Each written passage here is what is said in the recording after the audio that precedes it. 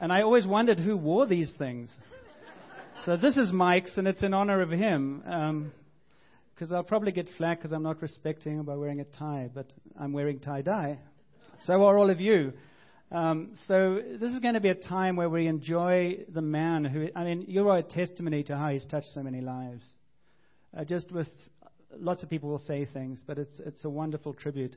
And I thought we would, 25 years ago, I've lost track, it's the early 90s, Mike was responding to music, and we went off as part of the church to a men's retreat, and he was very touched and very, very, let's leave those doors open, please.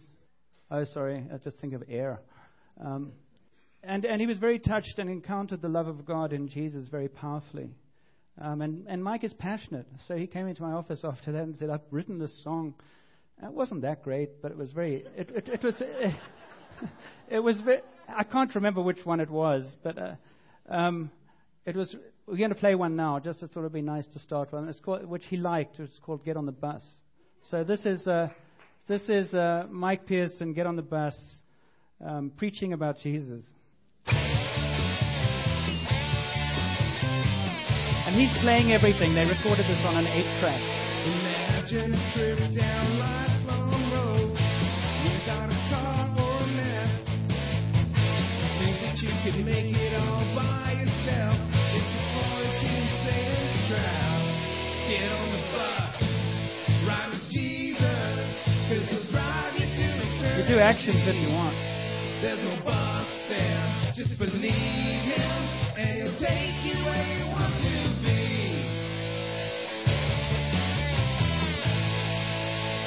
You've got problems, everybody's got them. Jesus wants to carry the weight.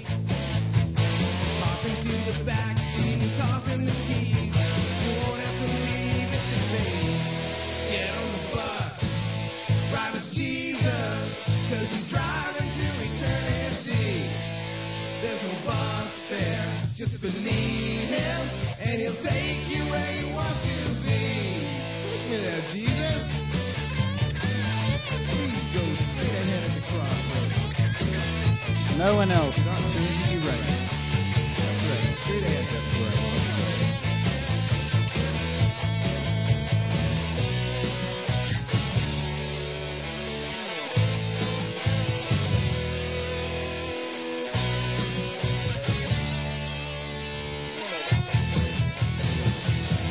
Get on the bus, ride with Jesus, 'cause he's driving to eternity.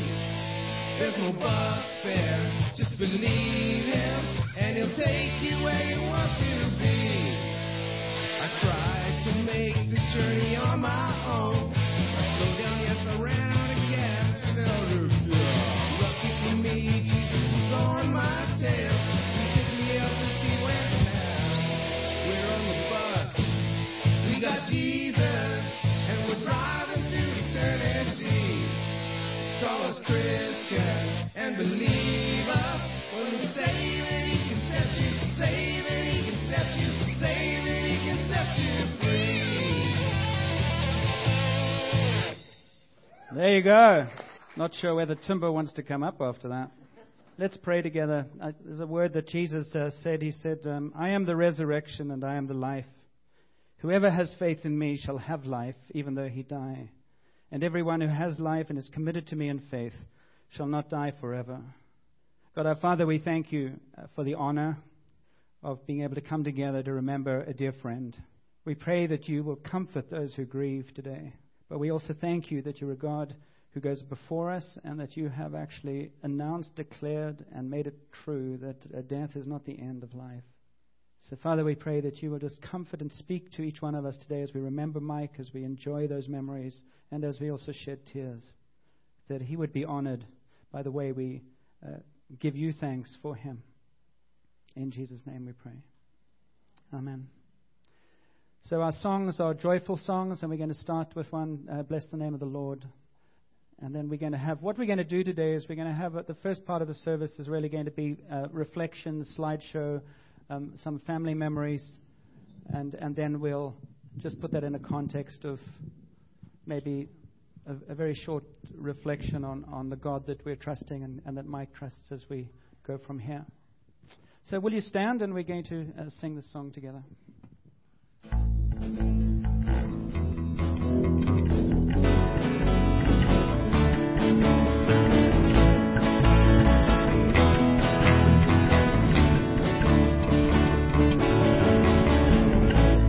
Blessed be your name, in a land that is plentiful, the streams of abundance flow.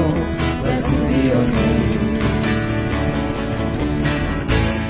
Blessed be your name, found in the desert place. You'll walk through the wilderness. Blessed be your name. Every blessing you pour out, turn back to praise. When the darkness closes in, Lord, still I will say, blessed be the name of the Lord. Blessed be your name. Blessed be the name of the Lord. Blessed be your glorious name.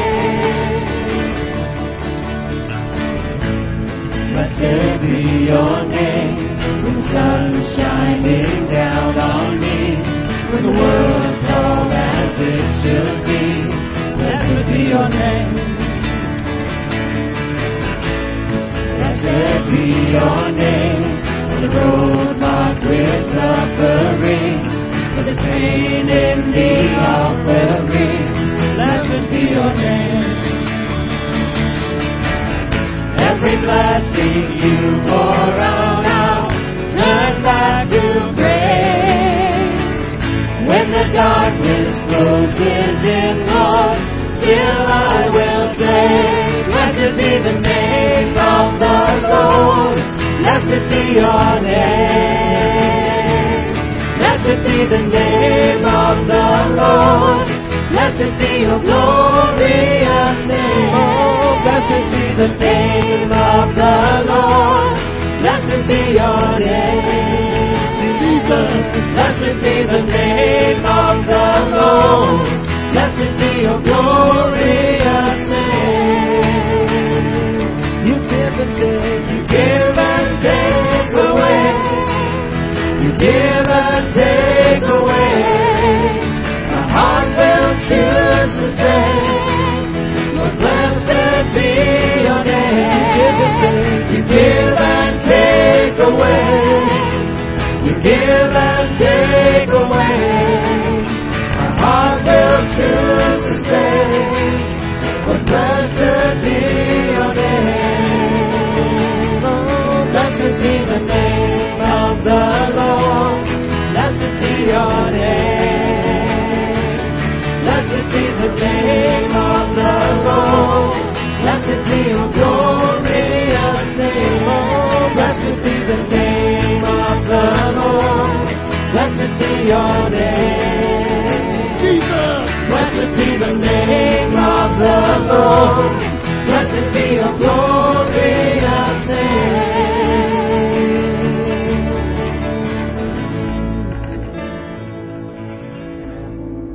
Thank you. You can please have a seat. Thanks. He asked me not to introduce him, so I haven't got a clue who this bald-headed man is. Oh, hi, everybody. For those of you who don't know me, I'm Mike's brother, Neil. And for those who do know me, I'm Neil, Mike's brother. I'm really proud to call myself Mike's brother. We just want to welcome everyone today to the celebration of the beautiful life of him. I mean, he's a fantastic guy, an adoring husband, caring son, a devoted father, the best brother, favorite uncle, and a wonderful friend to everyone here. So on behalf of the family, just to thank everybody for being here today. It's an amazing turnout. I'm sure anybody could come up and do Mike's eulogy. Everybody's got great stories about the guy and be just as good or probably better than me. But I'm up here. Louise, Diana, Brianna, Larissa, and Pete wanted to thank everyone for the love and kindness that was shown to the family during Mike's journey. They appreciate everything from the meals, cards, visits, the kind words, and the support. I'm going to talk a little bit about, I'm not going to go point by point about Mike's life, but just a little bit about his sort of background and childhood. And Mike was a fantastic son to my mom and dad, Mabel and Cliff. And so I asked my mom, what kind of son Mike was as a little boy. So she summarized it by, it's just the way I thought she would, saying he was very caring, always looking out for Heather and I, and he spent a lot of time quietly and contently, building and drawing. So then he said, well, Mom, what was he like as a teenager? And he says, well, he was respectful and caring and a great teenager, never caused us any problems. So I'm trying to think, there's got to be something. I mean, I from what I saw, he was perfect, but I was trying to find something that Mike did that I could share with you today. She said, well, there's that one story I have when Mike backed into our brand new Le Mans. So I'm going to just share that with you from my perspective because I was there. So it's a Saturday night, and we had a band, and I'll talk about that a little bit later, and probably 45 minutes from now. And so we had a band. We had a dance. It was in Nanaimo. It started at 8 o'clock. Well, we lived out in Cedar, so we're probably a 25-minute drive from there. Mike's at work, and he doesn't get off work till 7. So he says, Neil, I'm going to be home at 7:30 to pick you up. All our equipment's all set up. You just have to be ready at 7:30. I said, Mike, no problem. I'm responsible. I'll be ready at 7:30. So Saturday night, hockey night in Canada. I flick on the game at 5 o'clock, and I'm watching a game. We get about the middle of the third period, and that's about the only way I can tell time. I figure if it's the middle of the third period, it's probably got to be about 7:15. So I check the clock in the kitchen, and it's 7:20. So man, I better get ready. So I go into the bathroom to have a shower or a bath, and I'm fairly exhausted from watching the game. So I figure I better have a bath just to unwind a little bit. So next thing I know, I hear this pounding on the door, and it's Mike screaming at me. Well, apparently I'd fallen asleep in the bathtub, and it's 7:35. So I jump out of the tub and put on some clothes, grab some clothes, go running down the stairs. Well, what had happened was Mike had come down the driveway and pulled into the carport in the truck, and then my mom and dad came in about 10 minutes later and parked up on the hill behind them with their brand new Le Mans that they got the week before. So I go out there, and Mike's screaming and honking the horn, and I go out there, no shoes on and everything, pile into the truck, and so Mike puts it in reverse, backs up around the corner, and slams into the brand new Le Mans, takes out the front end of the car.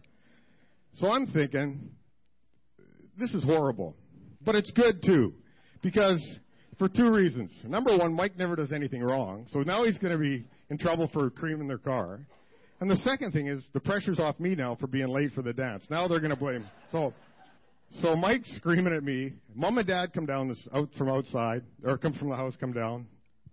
And so Mike, this is perfect. I'm putting the rest of my clothes on. Mom and Dad come out. Well, they're yelling at me. And I'm like, no, Mike's driving. Like, Mike's over there. I'm over here in the passenger seat. And so I said, Mom, like, if, I'm doing up my socks while he's backing up, how could I be at fault? Like, and she said, well, if you hadn't fell asleep in the bathtub, it wouldn't have been your fault. He wouldn't have been so uptight. He would have saw the car. So Mike still has a perfect record. He was a perfect kid. He never did anything wrong. So as a brother, it doesn't really get any better. He was always looking out for Heather and I. We always knew how much he loved us. He always treated us great. At 21, Mike met the great love of his life, Louise, and we all dream of having a great love like that. Mike and Louise lived that dream. Right from the start, Mike knew that Louise was the one for him. They were the epitome of a loving couple. They never were afraid to express their love in public. We all saw this love and sometimes too much of it. There's this one time when Louise, they lived on the north end of Nanaimo, and Louise was heading south and heading downtown to go to work, and Mike was heading out to Cedar, and they were in two different vehicles. So lucky for them, when they pulled up to the stop, they just happened to be right next to each other. So Louise is in this car in the left turn lane, Mike's in this lane, and they're beside each other. And now, of course, they give one of these and back through the window, and they're sitting there, and then they're blowing kisses back and forth and mouthing, I love you, and all this stuff. Well, Mike, you can just imagine the state they're in. like in the movie when you have that sort of the out-of-body thing where they're kind of floating, the harp music's playing, and little bubbles are popping and stuff, and you're not really in the real world, right? And that's what that's the moment, that's what they were like at that time. But in all those moments, there's always sort of something that brings you back to reality, like the record scratching and zit, and you're back in the real world. So Louise's left turn signal goes, and arrow goes. So she starts driving, and they're blowing kisses and, smiling at each other. And so Mike, he just takes his foot off the gas and just starts pulling forward. Well, his reality was he rear-ended the guy in front of him as Louise drove off to work. But no relationship's perfect. I would say theirs was pretty close. Communication's always a big thing. Mike was a huge Beatles fan, right? So everybody here knows that. I would say probably there's 500 people here. Probably 499 of them probably know that Mike was a huge Beatles fan. Somehow Louise didn't pick up on that. They were having a garage sale one day, and so she's going through all Mike's stuff, right? And she pulls out this record album, and she's thinking, I'm just going to throw this. She's throw stuff in the garbage, put stuff out to sell. So she's looking at this album. It's got nothing on it. It's totally blank, right? She's like, I should put this out on the table, but nobody's going to even know who the band is. It's just a big white album. So she decides, well, maybe I'll throw it out there. Well, the first guy comes along, says, she's marked like 10 cents on it. He said, I'll tell you what, I'll give you $0.25 for it. So she sells Mike's Beatles white album for $0.25 and thought was the happiest girl in the world. And that's the only thing I think that Mike didn't ever forgive her for. Mike and Louise, they've got 3 beautiful girls, Larissa, Brianna, and Diana. It's hard to summarize what a great dad he was. And Mike was the best. We spent a lot of time with him, and he loved his girls. He was a dad at every dance recital, every soccer practice. Sometimes he was the only dad at the dance recital. He'd come straight from work in a Safeway uniform. He'd share his love of music with the girls. He'd always went on their band trips, took them to concerts, played guitar, taught them how to play guitar, sang with them. And simple stuff, like taught them how to fold laundry. Mike embraced everything about the girls' life, including becoming friends with all of their friends and becoming friends with all their boyfriends. Now, it started out pretty good because the girls were never afraid to take their boyfriends home to meet Mike because he was such a great guy. And they asked me to share this with you a little bit because usually the guys are afraid to come and meet the girls' dad, especially parents, but dad always. So they would come in, and everybody knows what Mike is like. He's the warmest guy. Pretty soon, like he's going through his, CD collection, his Converse All-Star collection. He's showing them their guitars, the amplifiers and stuff. So they're loving Mike and ignoring the girls. So pretty soon they want to go. The guys are going like, we should go. The girls are going, we should go out for dinner or something. And they're always like, well, why don't we just go hang out at your place? That'd be awesome. So me being the positive guy that I am, I try to take the positive out of that because I think probably a lot of their relationships lasted a lot longer than they would have because none of their guys wanted to break up with Mike. Okay, as much as Mike loved Port Alberni and his life here, he always thought of Hornby Island as this kind of special place. And Mike and Louise had their first date on Hornby. Hornby was where Mike first told Louise that he loved her. And Mike and the girls spent most of their family vacations there at our family cabin. The love that Mike and Louise had for Hornby was always shared with the girls' lives, and it created a ton of great memories. We had up at Hornby, we had these books, these guest books. And Mike and the girls and Louise, they always wrote in them, but Mike liked to write in them. So he always would write something about the week that they had there. So I'm going to share it's not profound, but it just kind of tells you a little bit about Mike in his own words. And this is from June 27th to July 5th, 2003. Just love this island and cabin more and more every time. It's such a treat to have a piece of paradise to go and share with family and friends. No matter what the weather, you can always make the best of things. Louise and I and the kids rode to the Cardboard House Bakery a few times along the roadside trail. A great trail to ride, safer than the road, and lots of fun, too. Check out the new coffee carafe. I broke the old one. What a klutz. Thanks, Mom and Dad, for a great family getaway. This place is a piece of paradise. Great seeing you. Love you all, Mike, Louise, and the girls. So that's just in Mike words. That's kind of what Mike was like every day.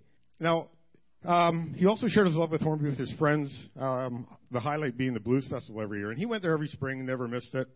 I was never there with him. But he wrote in the book here, a different one from a different time about his blues weekend. May 4th to 8th, 2009. The blues is the best. Chris, Doug, and I, and a few hundred of our closest friends had once again a fabulous time at the Blues Workshop. Now, you people probably didn't know he had 200 other close friends, but he did up at Hornby. Weather was spotty at best, but who cares? We had a blast. Thanks, Mom and Dad, for the best place on earth. Nice to see old friends at the event from last year. We'll be back again next year. Love you all, Mike. So that's what Mike loved Hornby Island. And I think there was a great gift that the family had this year is that the last Blues Fest Mike attended, all the girls and Louise got to go up and spend the week with him and spend that week at the Blues Fest. So I think it was a fabulous memory for them. And even though I wasn't there, it's a great memory for me too. So Mike's love of Hornby is inscribed on our outhouse wall. And we've got an outhouse up there, and every week we go up, we always write a little thing. And Mike's were always the most creative and the best. And this is a limerick by Mike Pearson. If you're ever inside our outhouse, you can see it. It's still there. There once was a road twisty-turny that wound all the way from Alberni, and the Pearsons from there came to Hornby with flair, but hated the going home journey. Before the Blues Fest, Mike's love of music began when Mike, myself, three great friends, Grant, Brian, and Ted, formed our very first and only collaborative rock and roll band called Nulla Secundus. And I say rock and roll band, but in fact we were kind of a variety dance band, because that's where the money was. We were originally called Teddy and the Bears. But after 4 or 5 years playing like post office Christmas parties and weddings, Chinese New Year's, just like the Beatles, all musical geniuses eventually go their own way. And Mike went on to bigger and better musical endeavors. He played with Sassy, Reckless, Main Street, and sang with the Timber Choir. He also played many a gig with his Fred and Doug Thring from down Southern Ireland there. Now, beyond Mike's music and beyond music, Mike was very artistic. He had a lot of drawings, did some store designs. He had these caricatures that you'll see over in the hall that he did these really cool pictures of cars and stuff. His windbags, T-shirts, and his driftwood railing that he built on Hornby Island. We had this big sort of above the second level. He made this fantastic railing out of driftwood that he found on the beach. Mike also had hobbies, and one of the hobbies that he had was collecting Hot Wheels. And he must have had about 600 of them, beautifully arranged, right at the bottom of their basement stairs on the wall. Like a jewelry display or whatever. He had all these Hot Wheels on these displayed on the wall. Somehow, Louise, she was totally oblivious to the collection, because they lived there 30 years, and she called the place a dungeon. So I guess I don't think she'd ever been down in the basement in 30 years, because a couple of weeks ago she came up, she went downstairs, she had to get something, and she comes up and she said, and this is a quote of Louise, "Who knew Mike had so many Hot Wheels?" Now, they were right on the wall, right at the bottom of the stairs. So, but maybe she was onto something, because Mike, who I would say he didn't regret anything in life, and he said to me about 3 weeks before he passed, and this, another quote, he said, "Neil," he said, "if there's one thing I regret in my life, it's collecting all those Hot Wheels." He said, "I have no idea why I did it." Mike was a huge part of our family. But he had other families. He had his Safeway, Save on Food family. He worked with them for years. He had the Finishing Touches family who were always there for him. Blues Fest family, his Port Alberni Bulldogs family, Timber Choir family, and his band family. I'd just like to thank the Timber Choir who's going to be performing here today, and a lot of Mike's band friends who got together last night out by Sprout Lake and put together a little benefit. Not a benefit, but a kind of an honorary, dedicated night of rock and roll and blues for Mike. And I think Jerry and Andrew and a bunch of his buddies put that together. And we went out there for a few hours and did a bit of dancing and had a good fun. So it was, it's not a nice thing to see Mike go, but it was a nice way to start off the weekend with a bunch of his friends and sharing something that he loved to do. I just want to share with you just a moment that Mike and I had I think it was a couple of weeks before Mike moved out of his home from Port Alberni into the hospice, and they'd moved their bedroom down to the main floor into the den, and of course it was hard to get time with Mike because everybody was wanted to go talk with him. But I walked by his room one day, and he was in there by himself, and he was awake. So I walked in and I laid down on the bed beside him, and we were just chatting away, and we always kind of goof around and be a little goofy, and then sometimes you get a little bit serious. But Mike, he called me Stu. My first name's Stuart, so he always called me Stu, a little guy. And he says, he leans over and he says, "You know what, Stu?" He says, "You're the best brother that there is." And I said, "Yeah, Mike, I know." And of course, so Mike, he was a little tired, so he fell asleep. And I put my hand on his shoulder and I fell asleep next to him. And we were asleep for about a half hour. And I woke up before him, and I just sort of propped myself up on one elbow, and I was just looking at his face. I was just looking at him, and And he woke up and his one eye opens and he kind of looks over and he goes, "What are you looking at?" He says to me. So he kind of started me. And I said, "You know what, Mike?" He said, "I know I was kidding you earlier on about the brother thing." He said, "But you know what?" I said, "You're the best guy. I mean, the best guy in the world." I said, I love you so much." I said, "You're like one of the greatest guys around." And he said, "Well, what do you mean by that?" And I said, "Well, Mike," I said, "you're the way people want to be with you and hang around with you. There's nobody like that." And the thing, Mike didn't even realize that. He said, "You really think so?" I don't really think. I don't know why you would say that." And I said, "Mike," I said, you're lucky you got your mom's soul. Like, my mom is the kindest, most wonderful person. And Mike, my mom probably has, thousands and thousands of friends. And Mike is exactly like her. He's got her soul, got her kindness, and her love of people. Mike's life is not so much about Mike, really. Mike's life is about how it affected, the effect that he had on everybody else. It was about creating moments for other people, taking, an extra 30 seconds in the grocery store for the people that he worked with or for the customers that came in. It was that extra 30 seconds he took when he saw you on the street. He was one of those special people who just made you feel like you were important and what you said and what you felt really mattered. He always listened to everybody, and you could tell that he actually cared. Most of you have had one of Mike's hugs. They're the kind of hugs that you're always going to remember. If you've been hugged by Mike, you're going to remember it. What I'm going to really miss Mike's face. Like, his face, when he came into a room, like he would warm you up with his smile right away, like this phenomenal smile. And then as you got close to him and you looked into his eyes, you knew you were with somebody special. You knew you were with somebody solid. He was a great, caring person, and I'm proud to say that he is my brother. I just sort of, in closing, I'd like to just say, after you go home and after you today, when you're thinking about Mike, just take an extra 20 seconds to smile or say hi to somebody you don't know. Spend an extra moment with someone to make their day better. And I think this is probably a great way to remember Mike, because I really know Mike would like that. So thank you very much. Wow. Thanks so much. You could go on for another hour, I know that, because that was he. Does Timber want to come up? Would you like to come up? And Timber is going to share 2 songs with us. While they're getting ready, we're going to have an open mic for Mike.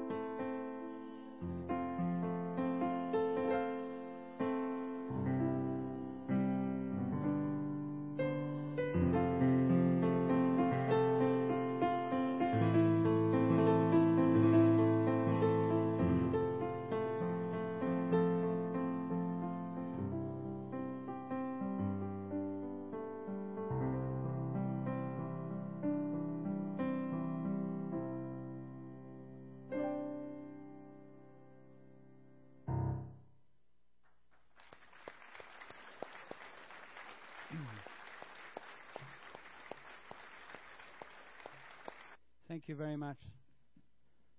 Two of my favorite songs. So if somebody would like to come up and remember Mike, his brother could talk a lot, but you're not allowed to. I just want to give this opportunity. I know there are many, many things, but if somebody would like to, you're welcome to. If you're Mike's friends, you can't be shy. First 5 up here, basically. That's it. Here he comes. You've got 1 minute. Otherwise, Cheryl turns you down. Here you go. Andrew, behave yourself. Well, I guess I got to say that, you don't know why things happen. The great thing about this is I got to meet his beautiful family. Because of Lynn, that happened. I met Mike about, 1980, I guess, or something. He played guitar, and he seemed like a nice guy. And I saw him in the store a few times, and he always say hi to me, and like that I play guitar and whatnot. And I just thought, it's a beautiful man. He's here, though. Yeah.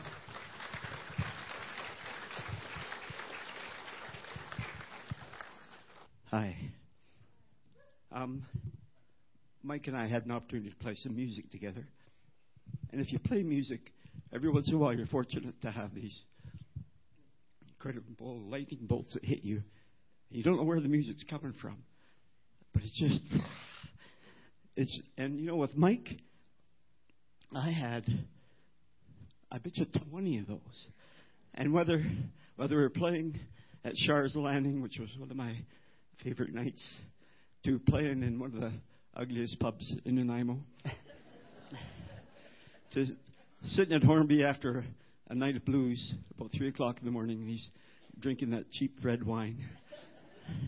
They were magical moments. The guy was magical. But the thing that bugged me about Mike, when you play, my kids always said, "Dad, lose a face." Right? So and it looks like I'm holding back from some gas, right? But Mike had this kind of aura about him. He had this great smile and his great warm look. And I just loved him so much. And I'm going to really miss him. But he'll be with all of us through his music. Amen. And thank you. Thank you so much.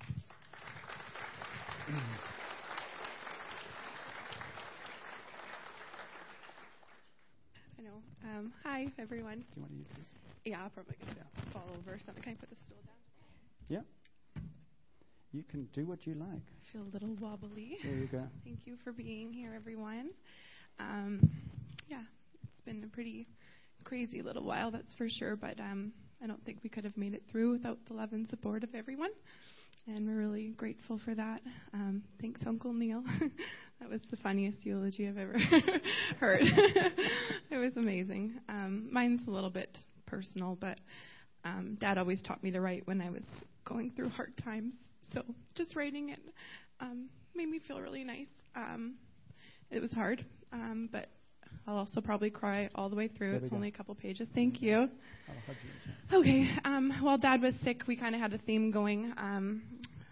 Sharon interviewed him, Reflections at Ty Watson, so we just interviewed him about his life, and she just was blown away. She's like, he's just a bundle of love. Like, he is the epitome of love. He just oozes love. He's just amazing. So we named Dad's Reflection CD Love Is Enough, and it was actually quite sad because after we recorded it, he wasn't quite with it then, and I think he thought it was being passed out into the world or it was going to be published in the paper, and it was really cute because it's like, when are we going to hear the CD? So cute. Anyways, so it's titled Love Is Enough, but yeah, it's so amazing to think that everyone is here today to show love to the man who inarguably was one of the most caring people to have ever graced this earth. I know, of course, that I'm biased, but in this situation, is that so bad? I've spent the last 27 years of my life living with, interacting with, and learning from this incredible man. You would think after 27 years, I perhaps would have seen some flaws or undoubtedly changed my mind, but I can't, and I could never. My dad was the best. He was so full of love that it just radiated out of him, even on his darkest days. He cared so deeply for everyone who he crossed paths with, friends, neighbors, family, strangers. Yeah. He just loved and loved and loved. And it was genuine, pure and simple. He wanted people to be happy, to feel like they were cared for, to make sure that they knew that they were important. I have to say now, in retrospect, it was so obvious that Dad dedicated every day of his life to reminding my mom, my sisters, and I how incredibly unique and special we were as individuals. And he was relentless. I remember in my younger, angsty teen years, I absolutely hated this. I wanted to be left alone, to paint, to write poetry, to play guitar, to be creative, and to find out who I was. So much of this made me feel so vulnerable because it was my time to express who I was down to my very core. I remember so vividly Dad galloping up the stairs, smile on his face, inquiring about my newest project. Everything I did, he always convinced me to share with him. And everything I shared with him, he celebrated. He always encouraged my freedom of expression, and he always saw the beauty. I don't know why, but this always made me so mad. I felt so frustrated. It made me so mad. I felt so frustrated and confused that he could still love me after all the broken poems I tried to compose and all the half-hearted paintings I attempted to create. All those confused song lyrics I tried to sing amongst chords that didn't even make any sense. But ultimately he loved them because he loved me. Dad saw what I thought to be my faults as beauty. He was so proud of me, even when I struggled to make it by. I know now that I was confused because it was in these years that he loved me, even when I didn't know how to love myself. His love was unconditional. Now that he's gone, it seems as though I have lost a part of myself. For ever since those dreadful, difficult teenage years, Dad has been in every word I've written, in every note that I've sung, in every brushstroke that I've painted. I know even though that beautiful angel of ours is gone, I know that his love lives on in everything beautiful, or better yet, the world is beautiful because his love lives on. If he could have taught us anything, it would be to love and to show love. Encourage your friends, help someone in need, offer a smile, a hand, or a hug, lend a shoulder, and lend an ear. These small things make up the biggest parts of life. And if you ever encountered my dad, you would agree that that much is true. So after this celebration, please celebrate. Celebrate the life of the most amazing man. And please follow in his footsteps by celebrating and cherishing the ones you hold dear. Forgive a foe. Stand up for those who are unable to stand up for themselves. Call a long-lost friend and tell someone what they mean to you. And please know that love always was, always will be, and always is enough. Thank you. Well done. Well done. Tyrone Ronning is going to... I last saw him when he was about 10 years old. He's changed a little bit. And he's going to sing... Do you want to say anything about it? Yeah, go ahead. I suck at words. I always have.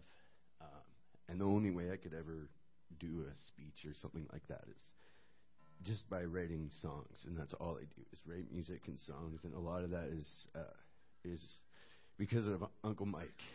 And he was the dad's friend that wasn't really the uncle, but I loved him like an uncle. And I took a lot of inspiration from our talks. And this song is... I'm going to tune up here first. But the song is for Uncle Mike. I wrote it about Uncle Mike, and as somebody was saying earlier, sometimes that lightning bolt just hits, and you strike gold musically, and you don't know where it came from, but it's just there. And that's what happened with this song. It was the day after Uncle Mike passed, and I spent the whole night crying and being super upset. And I just nobody was around, and so when I'm in those times, I grab my guitar. And that's what I do, and that's what I did. And I like to say that Uncle Mike just came right into my soul, and these words came out, and the music came out, and it all fit together. And now I'm going to try to play this song for you without crying too much.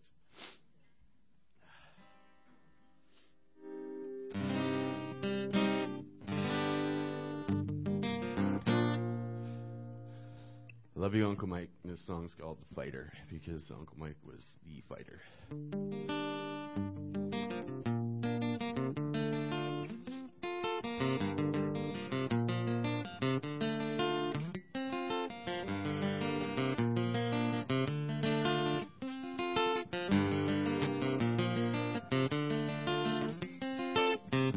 Always asked about my life, how I was, what I wrote and when I played it. I'm so sorry. Always asked about my life and how I was, what I wrote and how I played it. I'm so sorry. I'm going to try this again.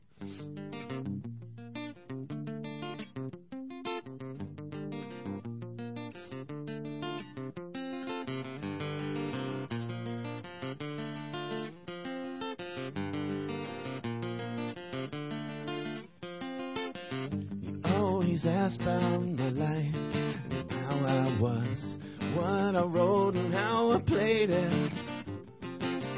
It made it seem like there was nothing to stop me then and now. You're the hero, take the stage, take your bow.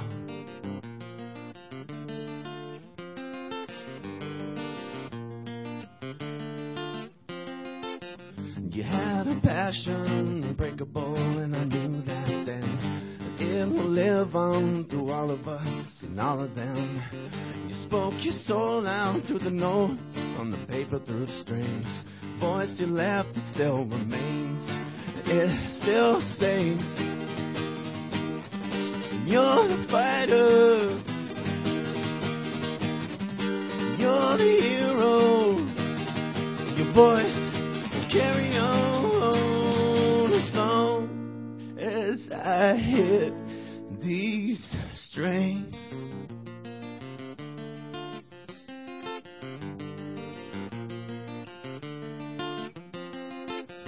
And though you're gone now, I'm glad the suffering ends. I just wish I could have seen you. One last time I would have played it all for you.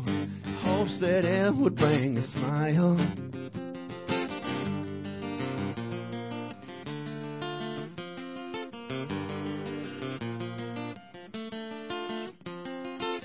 The time I sit down and focus and give it my all. I want the world to know that passion. And if I carry one memory, one piece of your soul, it would be the love of music that makes us whole. You're the fighter. You're the hero. Your voice will carry on as long as I hear these strings.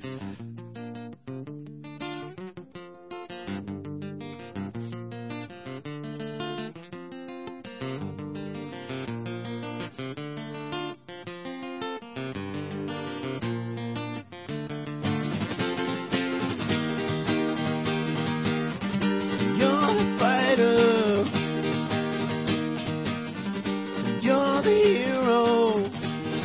Your voice will carry on as long as I hear these strings.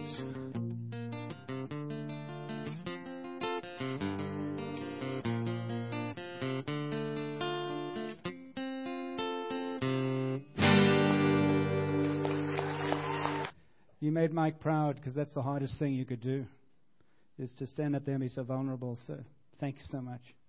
You want to see the CD or the DVD or whatever it's... Love is the slideshow, yeah. Remembering Mike. We're going to see that now. Where do you go from there? We're going to sing a song, Amazing Grace. And we're just going to have a few thoughts before we end about the God to whom we're entrusting Mike and giving thanks. So it's Amazing Grace, a new version, or part of a new version. Would you stand and share it with us?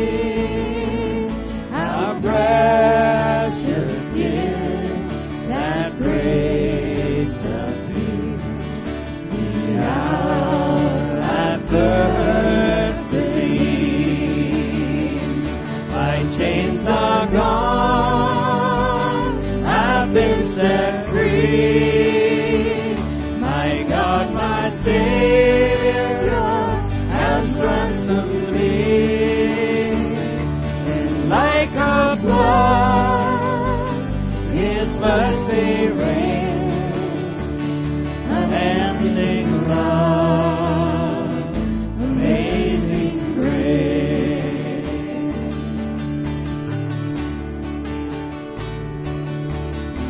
The Lord has promised good to me.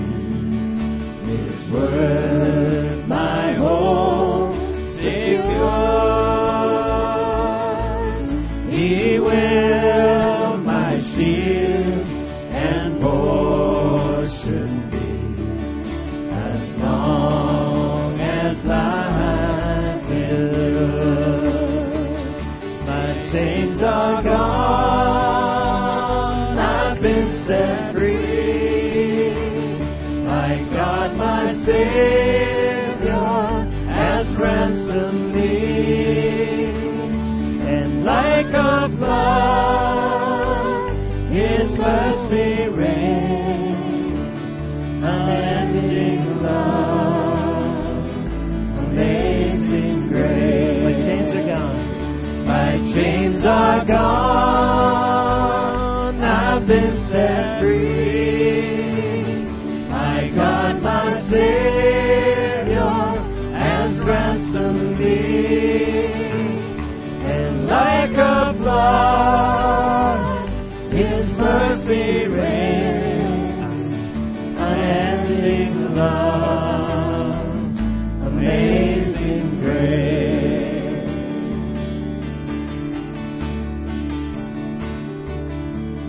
The earth shall soon dissolve like snow. The sun forbear to shine, but God who called me here below will be forever mine, will be forever mine. You are forever mine.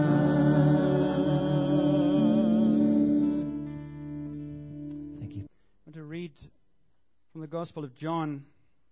You know, there are two ways of looking at life, and one way is to see life as a closed system where human beings are into this closed world, that there is no reality beyond this world. We make it up. And so you end up with saying people need to believe in something, so when things go wrong, they just start making up a God to believe in because they're weak. And the closed system has the human beings at the center trying to make sense of the world. And when you're trying to do that, when you're at the center, to start asking questions like, why does God let someone like Mike die? Why does He let people suffer with cancer? Why does He cause these terrible things around the world? How can you say that God is a God of love? And it's a fair question. But it's also a passion that we're not whistling in the dark with Mike and saying, well, he's happy somewhere. It's not. It's rooted in something. And Mike believed that. And you can tell about people when they're sick and when they're suffering. Who they are does come out. And darn it if the guy doesn't smile all the way to his death, virtually. But I did see and spend time with him when he cried, because he's human. And there's the other way of looking at life, which is we are part of something much bigger. And it's called an open universe. And that if there is a God, that God actually speaks into this world and helps us make sense of things that we can't make sense of normally. It's called revelation. It's called believing in something bigger than ourselves, so that a lot of what I see and experience, I'm helped to understand because I can't understand it. And we're here today because we're also saying thank you to a God who has given us revelation of a love that we could not get to from here. There are too many obstacles. There's too much suffering. There's too much evil. And next month, we're going to be celebrating Christmas, some of us, maybe, where God broke into this world and said this world is not all there is. And He knew that people in this world couldn't make sense of the world. And so as a loving Father, because that's what He revealed Himself, He came into the suffering. He came into a world that was like ISIS, Roman rule, brutal, and ended up going on a cross to say everything that's caused us separation, I will forgive and make way for something new. And so the revelation of God was given in this person, Jesus, historically. It's not rubbing a lamp and saying, I hope. And if you push through the veil and you push through with Mike and with Louise, you will find that faith underneath. That there's someone greater than them who helps them and us make sense of terrible times. And I wanted to give that context because Jesus was, Jesus and Christianity is not sort of a happy clappy, let's pretend everything's good. It's a God who says life is going to be hell at times, but I will be with you.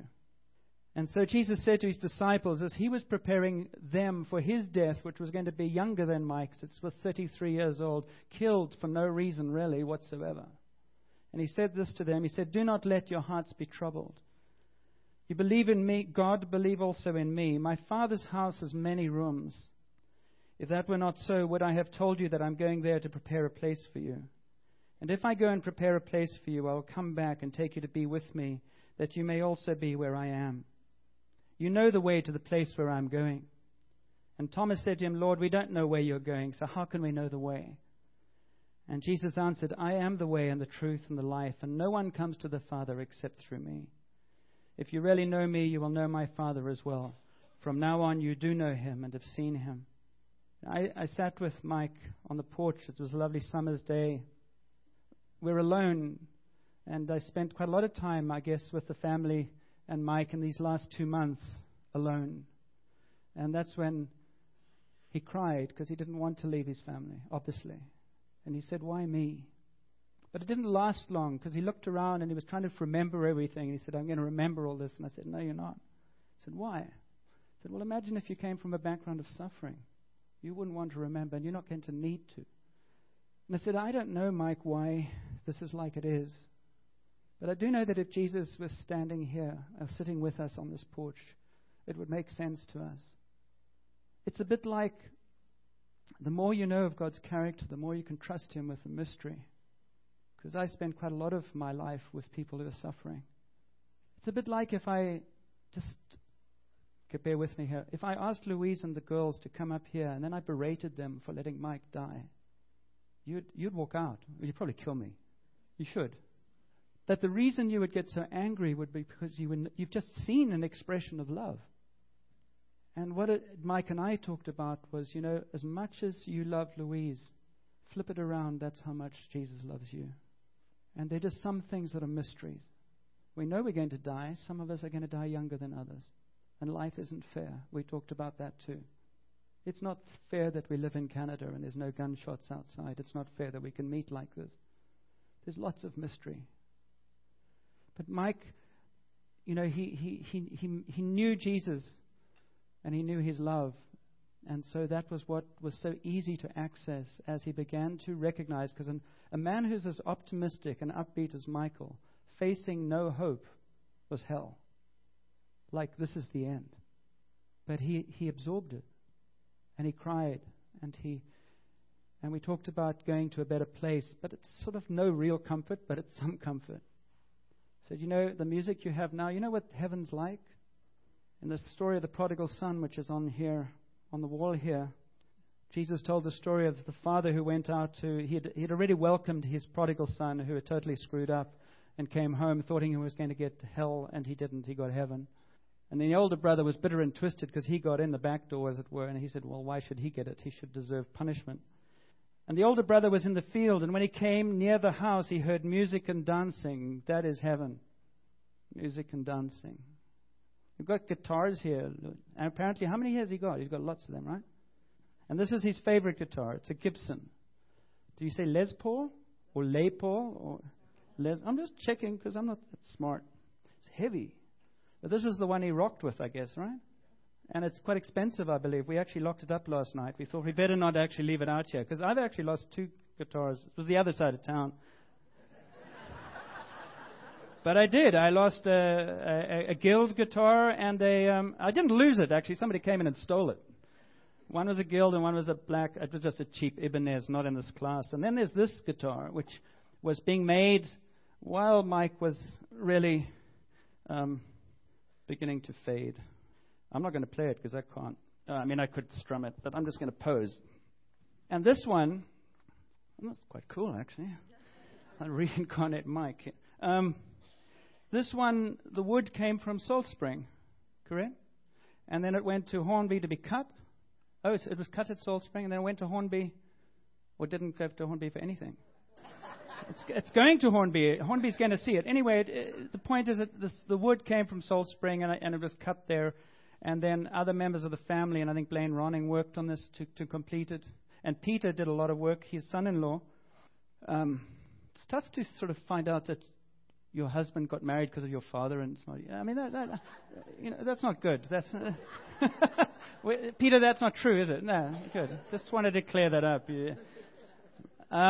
And so, why am I doing this? Because these guitars, imagine if they got lost. Somebody stole them, and they ended up in England, let's say London, and they were in a second-hand store, and somebody came in and found them and said, it's the Les Paul, and it's this bit of junk, whatever it is. They would have no knowledge of it. Things become more precious when you know their story, particularly when things are handmade. And you go, this was the last guitar that Mike probably held. And he couldn't really play it because his fingers weren't working.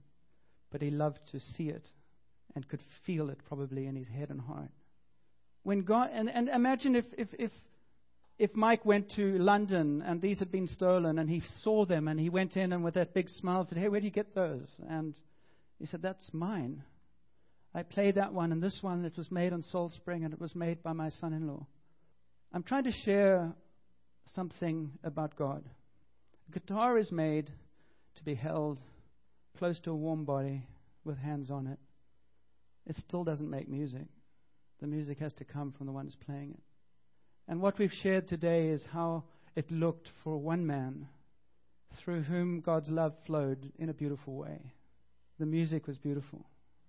There's loud music, soft music, all kinds of music that touched people. And the things that we are here for, the reasons why we're weeping, is because there's something about Mike and his ability to love that touches us and we're going to miss.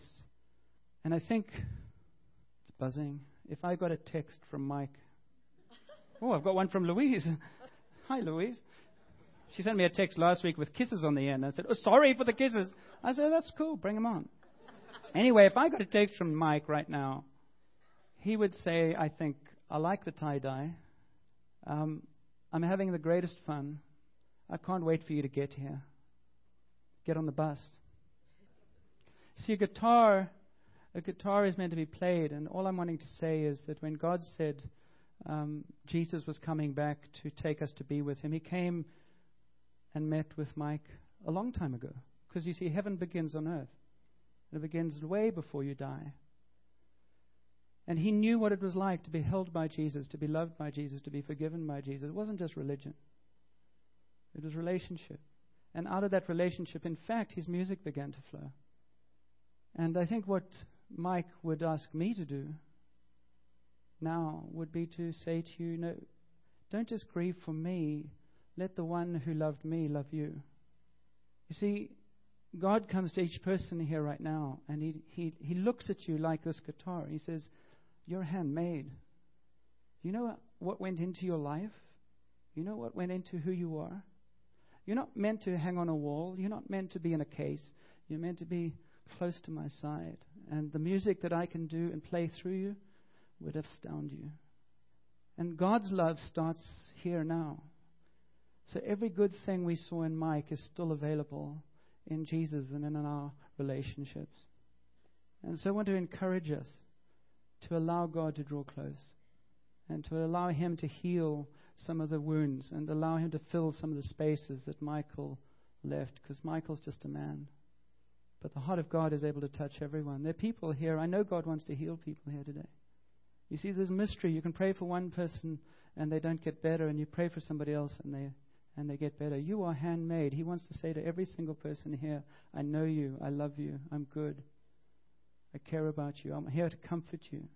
I'm here to remind you that there's more to life than you. Could be a problem for some egos, but for most of us, that would be good. I'm here to lead you on. How would it be remember as Mike saw that boat and said, hey, the music can't be in, and ended in another relationship with God. How would it be for at this time, this Thanksgiving of his celebration, some of us actually connect with God in a way that brings us life for the rest of our lives? That's all I want to say. But there are people here that feel that you're not good enough. You see, God speaks and he's alive, and we're going to say thank you to him for Michael and then trust him to God. But God's alive here. There's some, I have to say this, there's some who struggle with guilt over things like abortion, and you think God's disqualified you, and he just says, I haven't.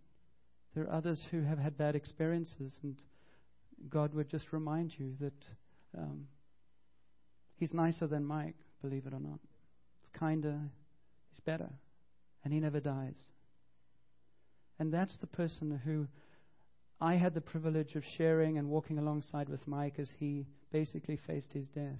We anointed him with oil. He smiled. He cried. But at the end of the day, he said, Mike, you're going to be playing some music that's going to be amazing. There would be a smile because there's hope. And the hope is in this person, Jesus, who lived and died and rose again. And that's who we depend upon.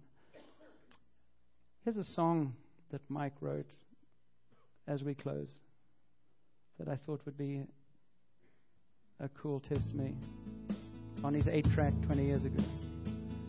But he knew we were going to do this.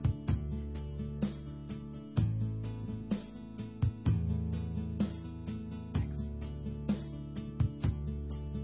What a beautiful thing that it is. That's Ken Hunter, because some of you know.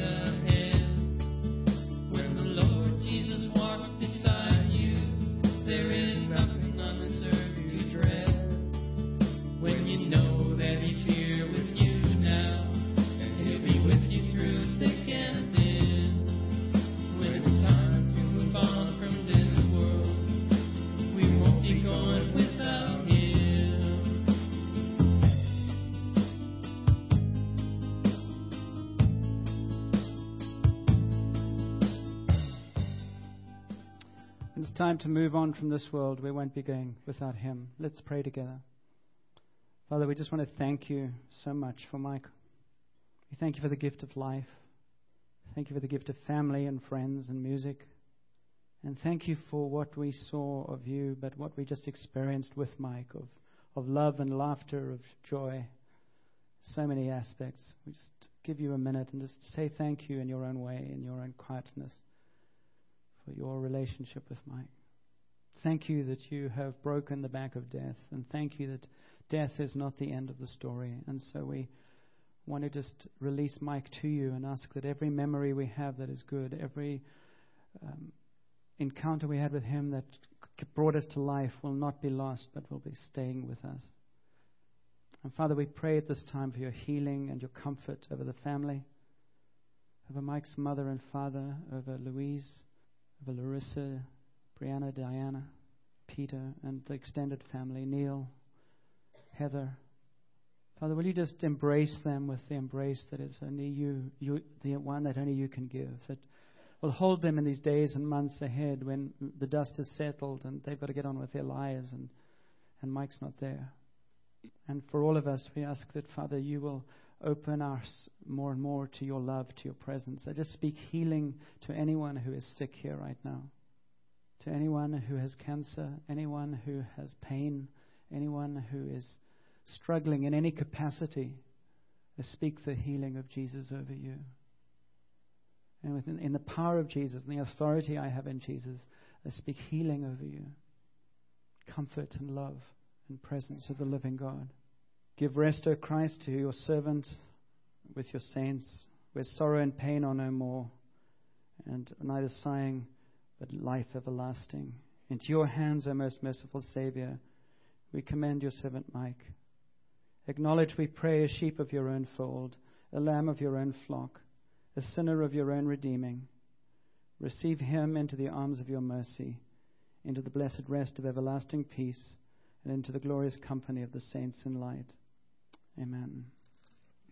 We're going to have a private committal tomorrow. Let's end the service with a song of joy. It's called Dancing in Heaven's Doorway. And then I've just got an announcement after that as we go to the reception. So will you stand and share with us and receive the reality of heaven is here and heaven is there.